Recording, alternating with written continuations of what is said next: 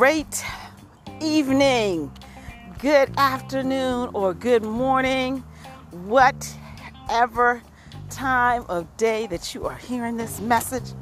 I want to say to you, I hope that you are making it a great day today. All right? Yes, let me just get that all the way out. Some greetings. You know, folks don't give greetings no more. They just walk in the room, you know. Hey, hello, good morning. Konnichiwa, good afternoon, right?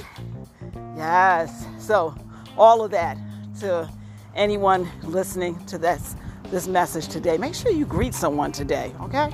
Do that for me. Put a smile on somebody's face, okay? When you say good morning, good afternoon. Hey, how you doing? All right? Anyway, today, by the way, this message that I'm talking about is 100% about positive energy, right? And how you can fuel positive energy, positive thoughts into your mind.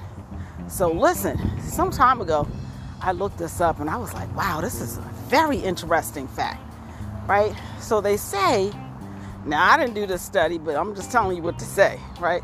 So they say that for every negative thought that feeds, oh, look at these beautiful, beautiful roses. I can't even talk to you because I'm looking at all these roses, right? Beautiful roses. But listen, they say for every negative thought, right, that you have or that gets fed into your brain, it takes 7 positive thoughts to just erase that one negative thought, right? So can you imagine if you are just taking in and spoon feeding yourself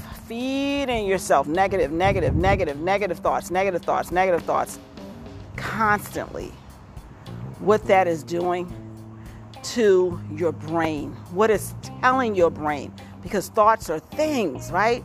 So it's imperative that we feed our brain, feed our mind with positive thoughts so that we can erase the negative thoughts in our mind, right?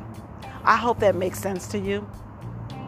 I hope that you take this message and you share it with someone that may need to know and hear this so that they can reverse the effects of negative thoughts.